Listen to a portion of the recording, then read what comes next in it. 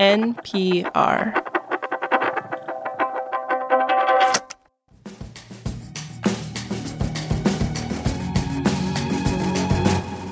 This is The Indicator from Planet Money. I'm Darian Woods. And I'm Adrian Ma. Today, we are joined by very special guest, Alina Selyuk from NPR's Business Desk. We're here for Indicators of the Week. Hello, hello. Good to have you. I'm very excited. Can't wait to hear you guys' indicators. That's right. We are checking in on the dipstick into the engine of the global economy. Am I on Car Talk? Where am I? What are we We're not on Car Talk, but there will be some Car Talk later in this episode. Hint, hint. But before that, Alina is going to talk about why cocoa prices are rising. Darian's going to talk about a sweeping decision that could reshape India's upcoming election. All this coming up after the break.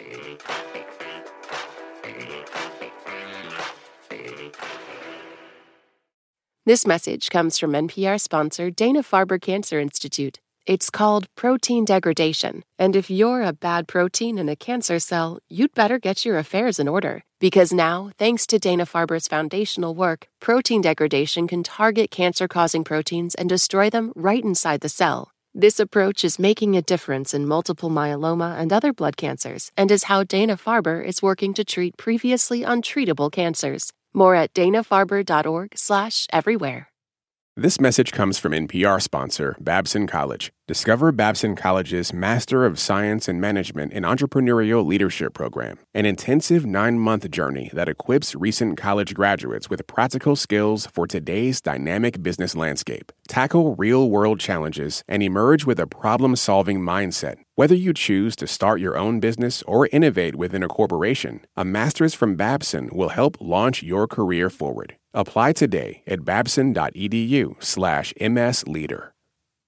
Indicators of the Week. Alina, talk to us first. Well, I brought a mystery bag of chocolate. Oh, my goodness. Surprise. That's because my indicator has to do with chocolate. Yes. And my indicator is 47 years. And that is the last time we saw cocoa prices anywhere near their current level.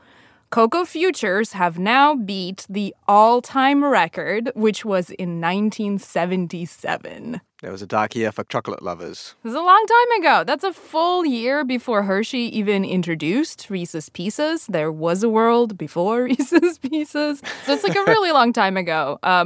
Hotel California by the Eagles had just come out, and so did Jimmy Buffett's Margaritaville. But back to cocoa. So it's the one thing you must have to make chocolate. Its price has been grinding upward for about 2 years. Prices more than doubled in just the past year.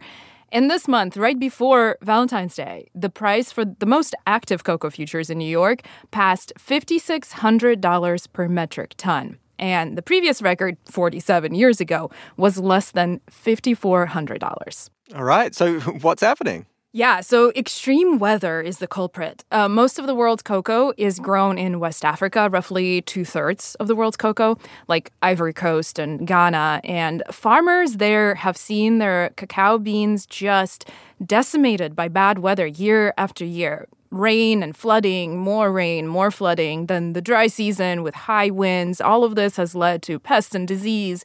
Harvests seem to be on track to fall short for the third crop year in a row. Okay, so it seems like these climate events are really putting the squeeze on the supply of cocoa. Yeah, and companies like, Nestle, Hershey, Mondelez, which owns Cadbury and Milka, they have been raising chocolate prices for a while because they're saying, look at all these new costs we have to deal with.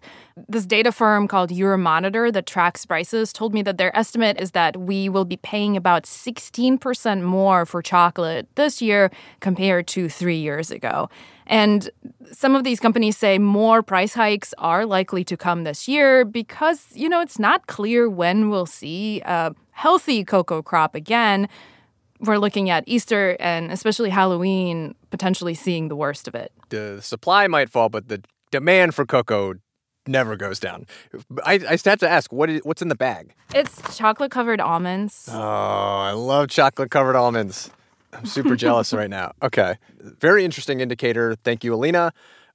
Darian, take us to India. Very good. I'll take you on a tour of politics in the world's biggest country. They've got elections coming up by May, and that means a lot of political spending in India.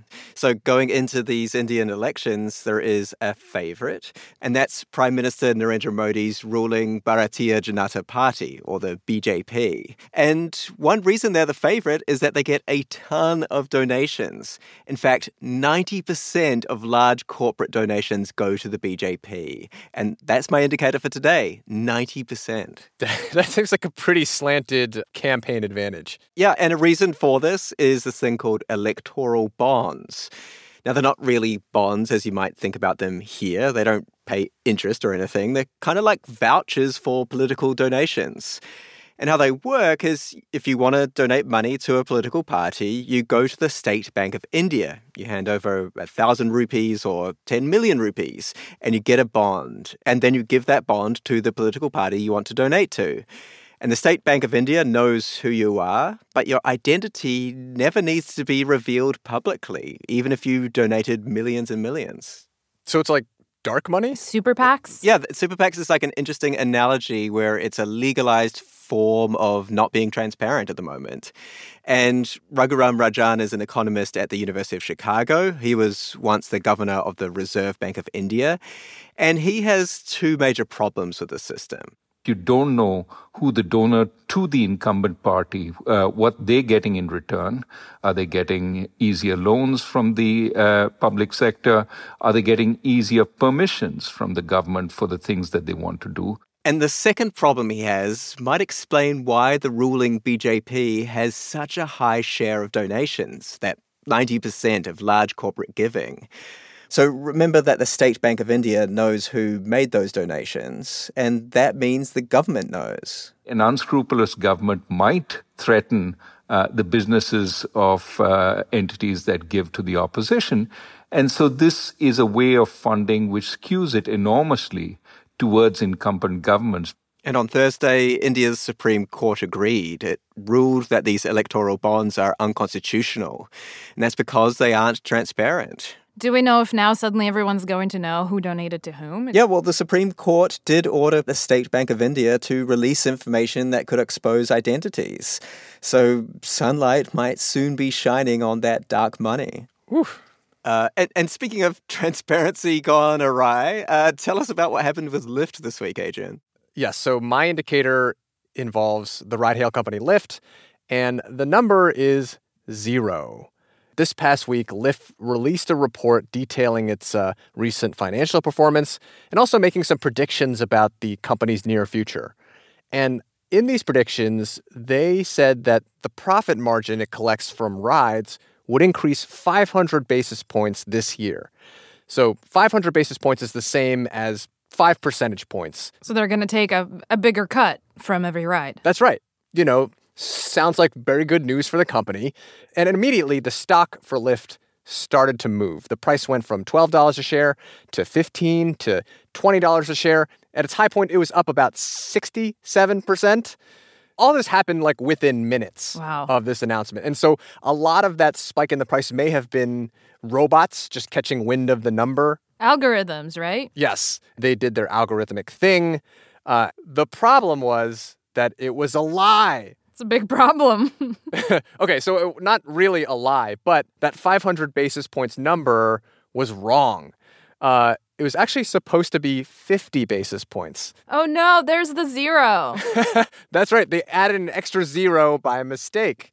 Lyft realized this pretty quickly, and about half an hour later, they were on a call with investors saying, sorry, we boofed. They also put an updated press release out.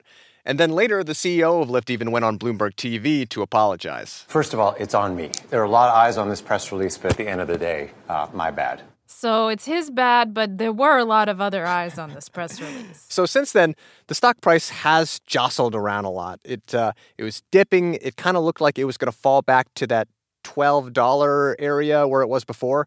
But no, now it's back. And actually, as of this taping, it's almost back to that $20 a share it was during that kind of unexpected spike.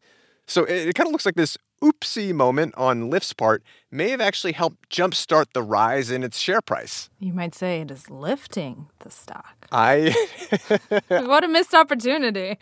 Extra credit for you. More chocolate-covered almonds. More chocolate for me. This episode was produced by Julia Ritchie with engineering by Sino Alfredo.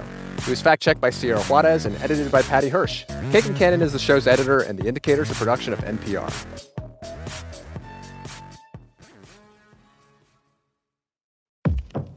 In this country, some truths aren't self-evident. In NPR's Black Stories, Black Truths, a collection of stories as wide-ranging and real as the people who tell them, we celebrate the Black experience for all its soul and richness. Search NPR Black Stories, Black Truths wherever you get podcasts. Support for this podcast and the following message come from Humana. Your employees are more than your coworkers. They're the heartbeat of your business. That's why Humana offers modern group benefits designed to protect employees and their families with dental, vision, life, and disability coverage. Humana knows every employee and every business is unique. That's why they listen to your needs and build plans with you and your team in mind. That's the power of human care. This message comes from NPR sponsor Charles Schwab with its original podcast on investing. Each week, you'll get thoughtful, in-depth analysis of both the stock and the bond markets. Listen today and subscribe at schwab.com/oninvesting or wherever you get your podcasts.